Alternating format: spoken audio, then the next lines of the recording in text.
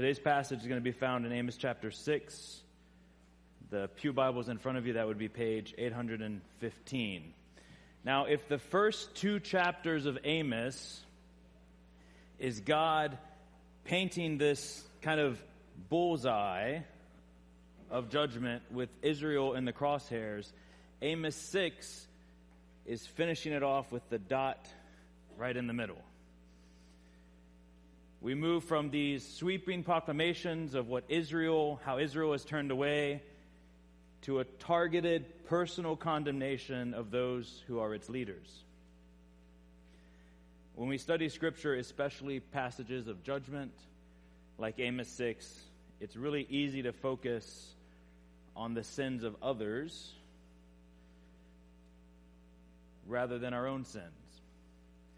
Amos's woe, though, could easily be aimed at the world today.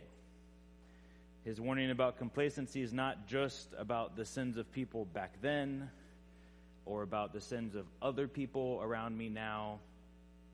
It's really a call to self-examination. Christ himself in Matthew 11, when he was discussing the work of John the Baptist and the prophets and the law that was prophesied to a generation that was still unresponsive to all of that, he said, "He who has ears, let him listen." So let's hear the word of the Lord and listen to it. Would you stand, please, if you're able, as we read the word of God? Woe to those who are at ease in Zion and to those who feel secure on the hill of Samaria. The notable people in this first of the nations, those the house of Israel comes to. Cross over to Calneth and see. Go from there to Great Hamath, then go down to Gath and the Philistines. Are you better than these kingdoms? Is their territory larger than yours? You dismiss any thought of the evil day and bring in a reign of violence. They lie on beds inlaid with ivory, sprawled out on their couches, and dine on lambs from the flock and calves from the stall. They improvise songs to the sound of the harp and invent their own musical instruments like David. They drink wine by the bowlful and anoint themselves with the finest oils, but do not grieve over the ruin of Joseph. Therefore, they will now go into exile as the first of the captives, and the feasting of those who sprawl out will come to an end. The Lord God has sworn by himself, this is the declaration of the Lord, the God of armies. I loathe Jacob's pride, and I hate his citadels. So I will hand over the city and everything in it. And if there are 10 men left in one house, they will die. A close relative and burner will remove his corpse from the house. He will call to someone in the inner recesses in the house, "Any more with you?"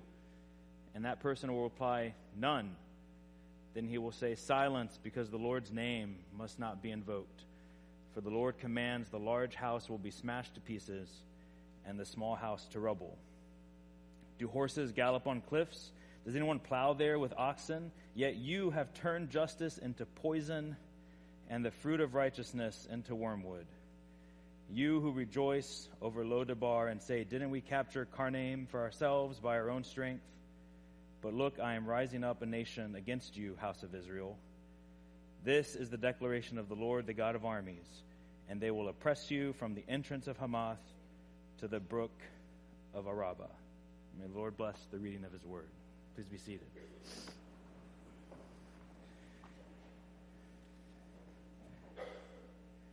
Anyone here of a certain age will recognize the yellow and red logo behind me. You might also pause for a minute and try to think, when is the last time I saw that? You see, there was a time where the name Kodak was ubiquitous to photography.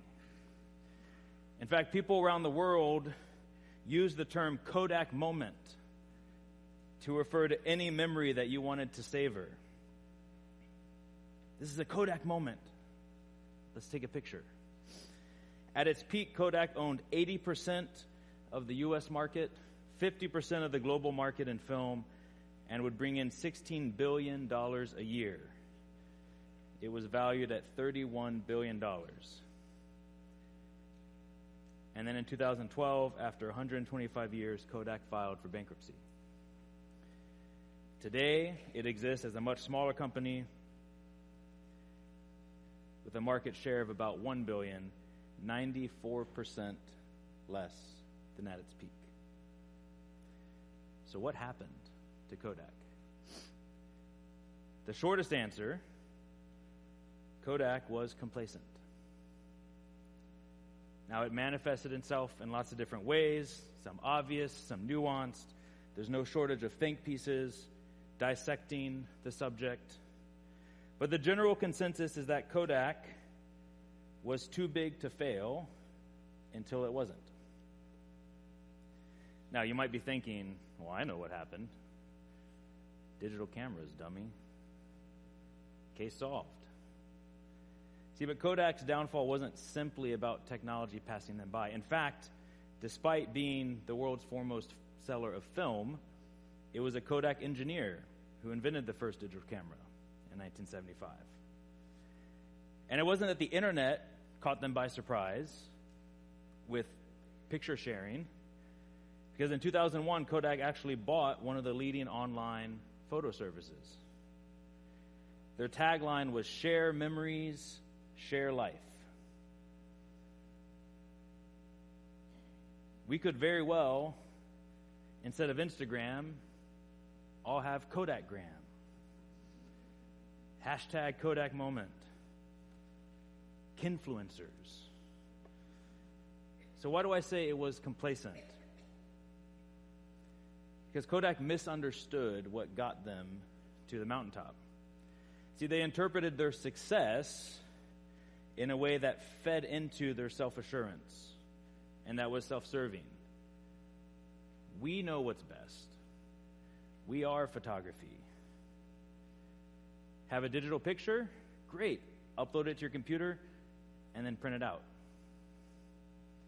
Someone sends you a digital copy of this great time you had? Awesome. Here's some Kodak photo paper. Print it out. Prints are what made Kodak, and they couldn't always see beyond that. They forgot their stated purpose and saw their current position as permanent until it wasn't. You see, your current condition is no guarantee of future success. There is no one who is too big or too powerful to be touched by the world's troubles, and it's true now, and it was true in the time of Amos as he's preaching to the people. So who are the people that Amos is chastising? Amos says, "Woe to those who are at ease in Zion and to those who feel secure on the hills of Samaria, to the notable people in the first of the nations, those the house of Israel comes to." So we find Amos in this case speaking to all of Israel, both kingdoms, Judah and the northern kingdom, specifically to those who hold positions of power. Zion, or Jerusalem, and Samaria, the capital of the northern kingdom. He's talking to the notable people. I think sometimes when we read through the Old Testament, sometimes with the prophets as well, we can think of it as dry. But if you look, there's all sorts of sarcasm that you hear in the prophet's words. The notable people. Who are these people? Well, they were the leaders. They controlled the taxes, distribution of wealth, influence over what got done. And they were relaxed and at ease and secure right where they were. Now, I think it's worth pausing for a moment right now and asking the question, what's wrong with being at ease? What's wrong with feeling secure? I mean, something has to be up because you don't woe for no reason, but those seem like good things in life. Isn't it why we work hard to provide security for those that we're responsible for those that we care about? What's wrong with rest? Aren't we commanded to rest? Are we supposed to live a life of just constant apprehension and toil? I get tired a lot. Have you seen the world out there? Am I not allowed to find some place that I can feel safe and not worry for 2 minutes about everything that's going on? Or is the message simply, life is tough, deal with it, you can rest when you're dead? Of course not. Consider Matthew 11, verse 28, where Christ tells us, "Come to me, all of you who are weary and burdened, and I will give you rest." Jesus is literally inviting us to find rest in Him. In Him. Not in our religiosity, like Zion, not in our own might, like Samaria, but in Christ. See, the issue here was what they put their confidence in. Jerusalem was a sacred place. The temple was there. The throne of David was there. And Judah probably thought, well, we're doing what we're supposed to. It's those northerners that are building extra altars and not coming to Jerusalem and stuff like that. They felt very self-confident in their religiosity, in their standing in Zion. Nothing could happen to Jerusalem because God would never allow it. So we're good. What about the northern kingdom? Samaria, the geography was high on a hill with steep cliffs, well fortified.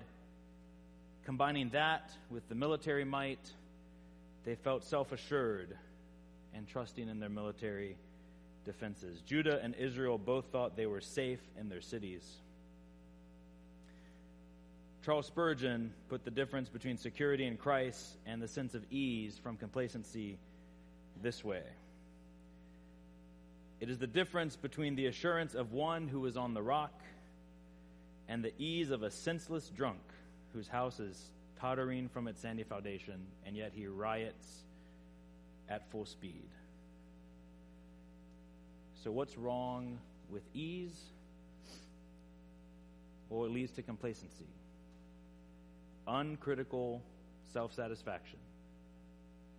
And a complacent heart is a heart that feels neither the burden to serve others or the need for repentance.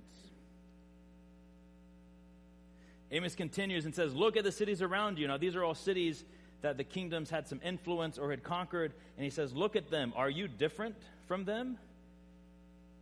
These were once independent. Now they're subjugated.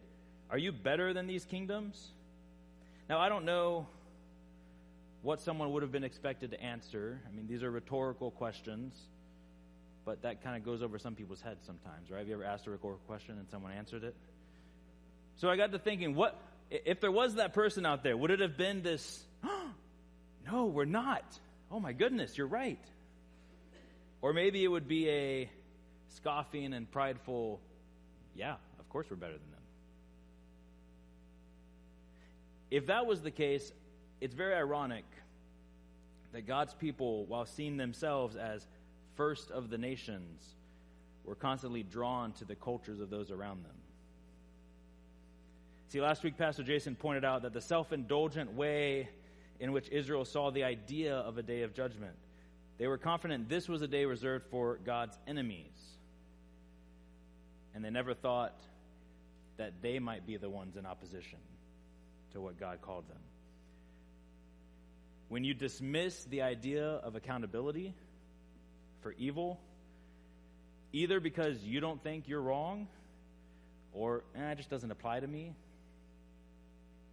you invite all sorts of opportunities for wrongdoing. It's like a parent or a teacher who, by failing to correct the bad behavior of a child, legitimizes it, allowing it to continue unchecked. The leaders here have endorsed violence, extortion, abuse of the poor, and all sorts of other things that Amos has covered in the chapters previous. I think we can safely assume that both kingdoms would probably answer, how are we different, by eagerly affirming their self-importance and saying, well, we're God's people. That's how we're different. Like a character in a story that has plot armor. Nothing can happen to that character because they are the story. So Amos paints this picture. What does that look like, these people living this way, in verses 4 through 6? And we get this image of people sprawled out on couches, feasting on the best cuts of meat, which meat already would have been a luxury. Lamb and veal from calves that haven't even been to the pasture. They're just getting fat in the stall. They're drinking wine by the bowlful. I wonder where that got them.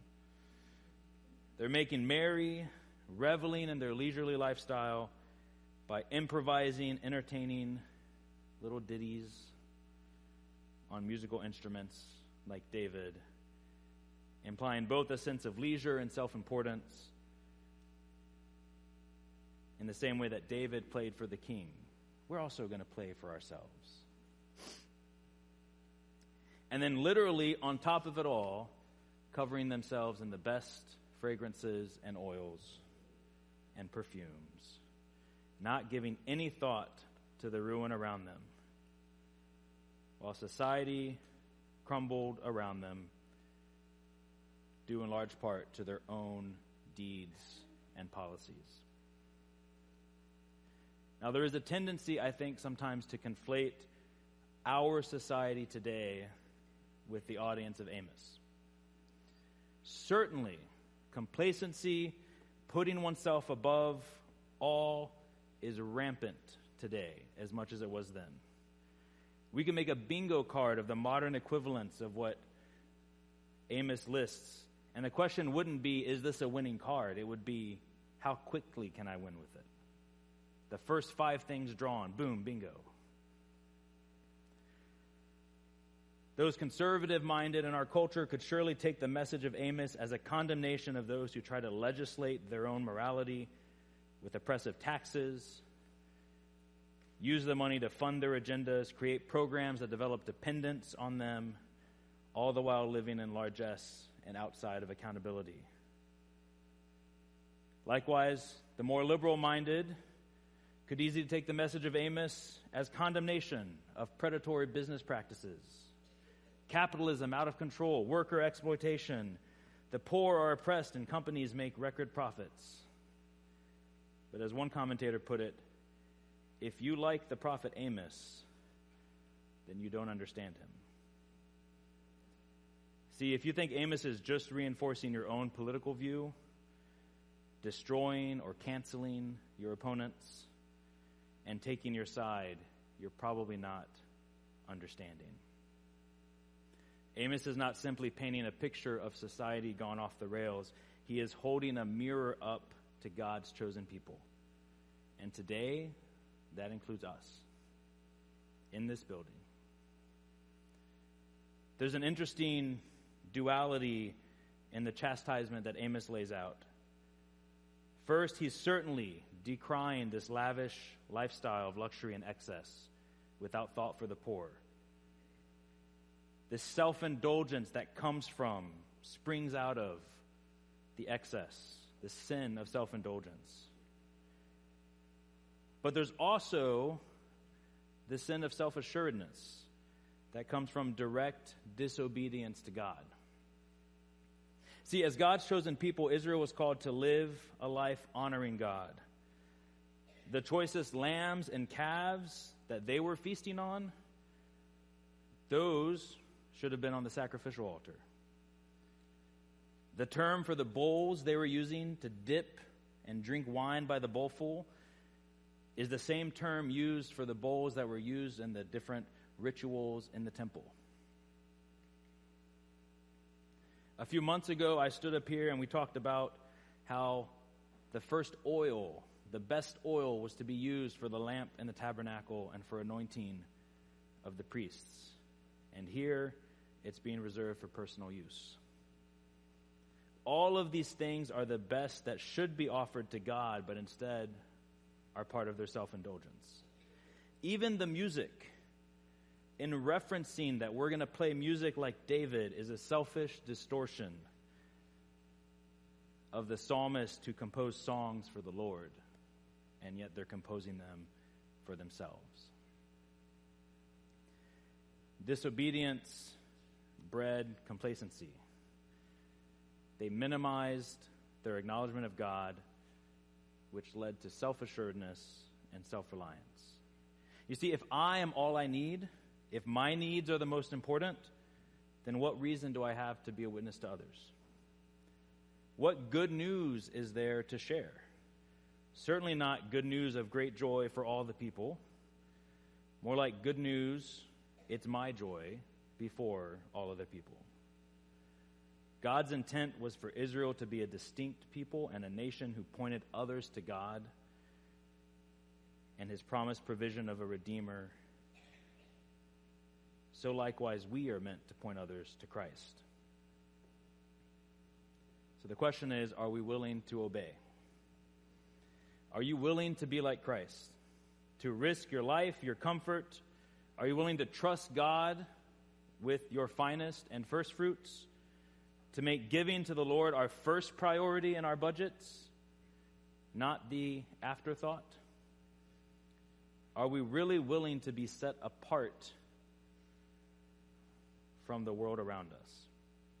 In the book of Revelation, it's made clear that there will be those among believers who are not and have instead complacent hearts. Revelations 3, we are told, "To the angel of the church in Sardis write, these are the words of him who holds the 7 spirits of God and the 7 stars. I know your deeds. You have a reputation of being alive, but you are dead. Wake up. Strengthen what remains and is about to die, for I have found your deeds unfinished in the sight of my God. Remember, therefore, what you have received and heard.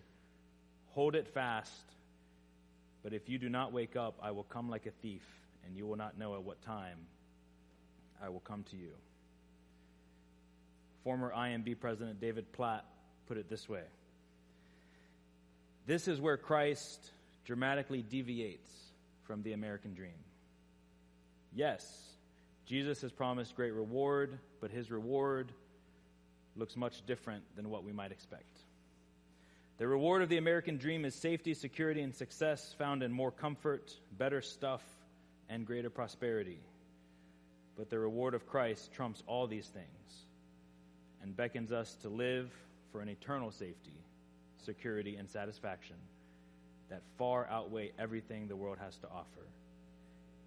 Safety is not found in the comfort of this world, but in the control of a sovereign God over this world."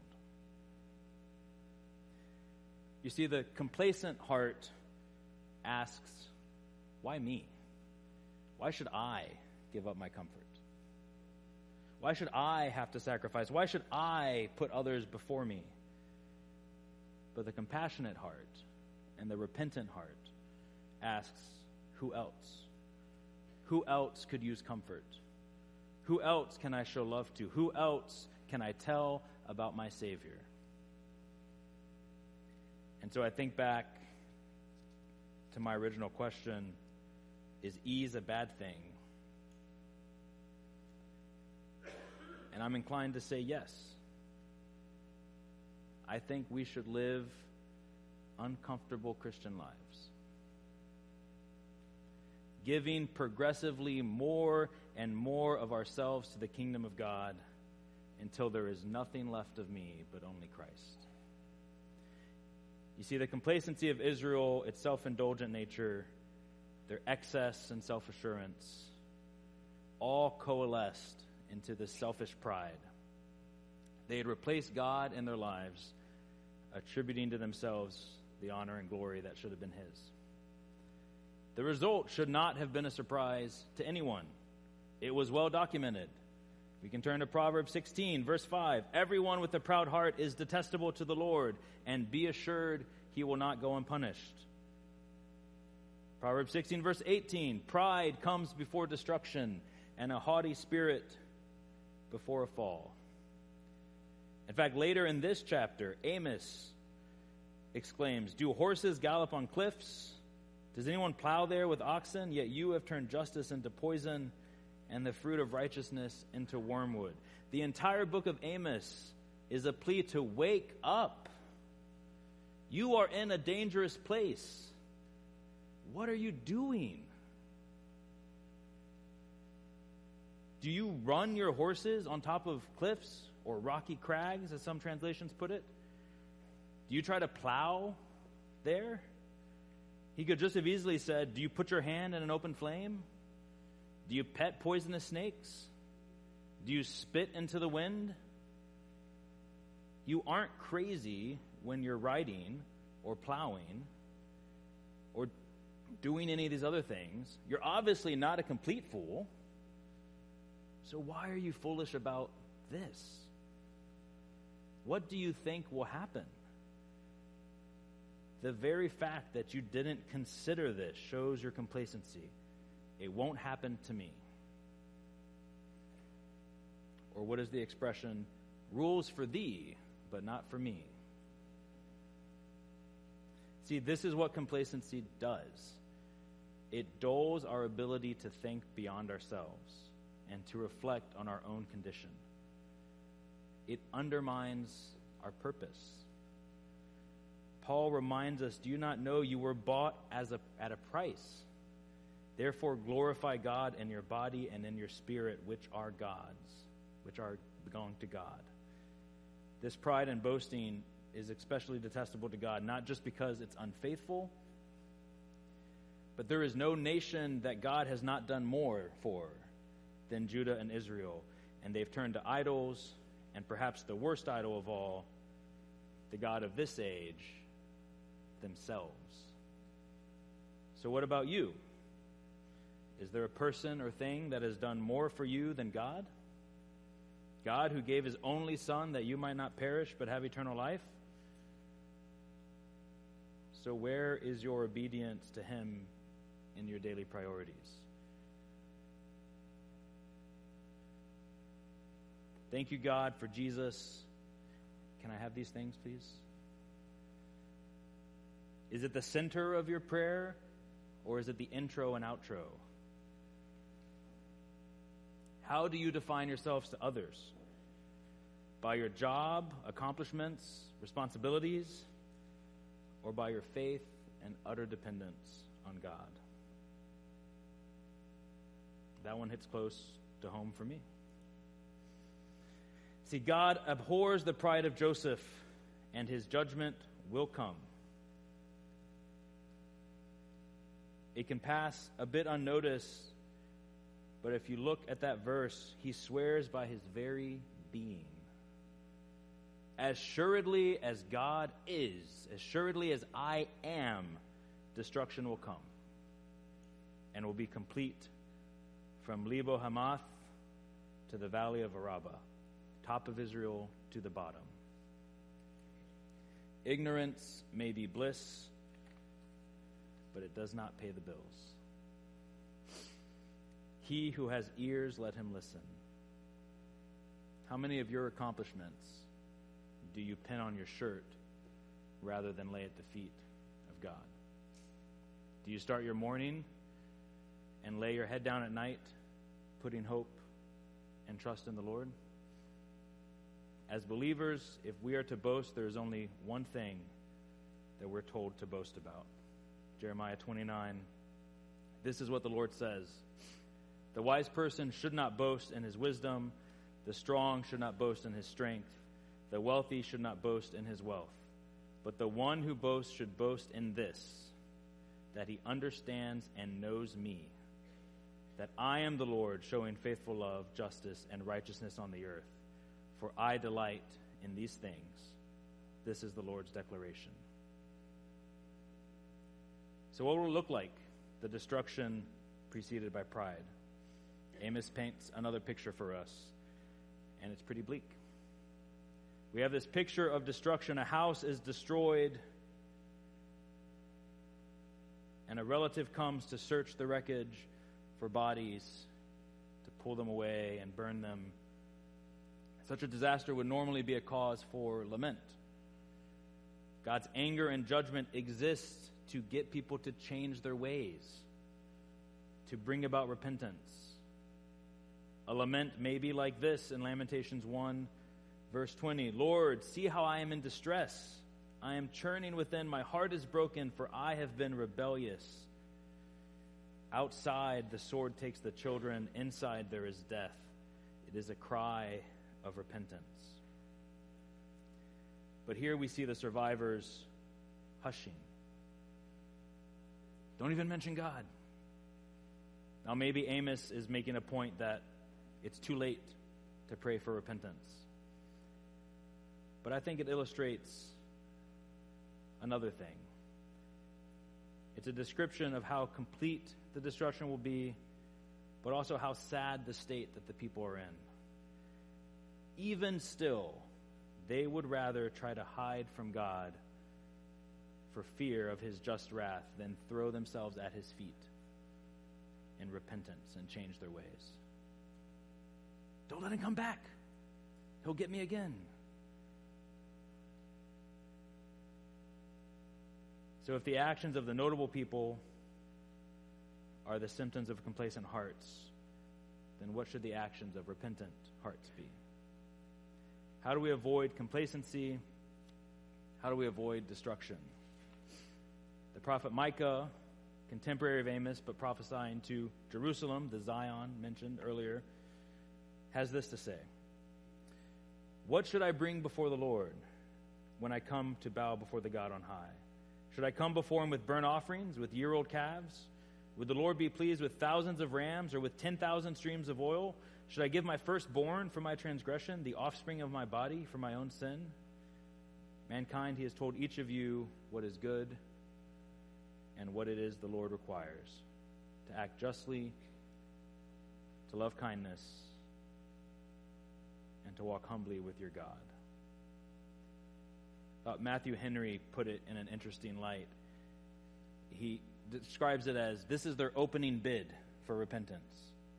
Hey God, we're looking for repentance. Will you take this? And it's a high price. Thousands of streams of oil, thousands of rams, tens of thousands of oil, thousands of rams, year-old calves. All things that in Amos they were using for themselves. But if you doubted God's mercy, look closely here. He doesn't bid them up. He doesn't leverage them. Ooh, you're that desperate. Actually, I want 20,000 streams of oil. Because guess what? God doesn't need your stuff. He wants your obedience, and he wants you. He has shown you what is good. Not just the list of do's and don'ts, because you can never do or not do enough. But it's the heart behind it. The guilt of the people in Amos reflects the guilt of the leaders. We can't depend on ourselves or anybody else. But the law shows us the heart that we're supposed to have. This is what the people missed. It's not the things that you have to do, but the heart that is transformed when you are a person who does those things. And we do have one person we can depend on, which is the Messiah, Jesus, who did justice, who loved kindness, who walked humbly with God to the point of obedience that he died on the cross.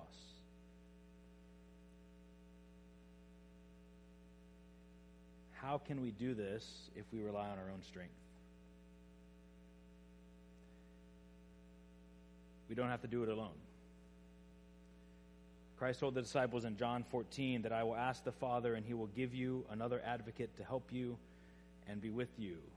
In the liturgical calendar, today is the day of Pentecost, the day that that promise goes fulfilled and the Holy Spirit descends on the disciples.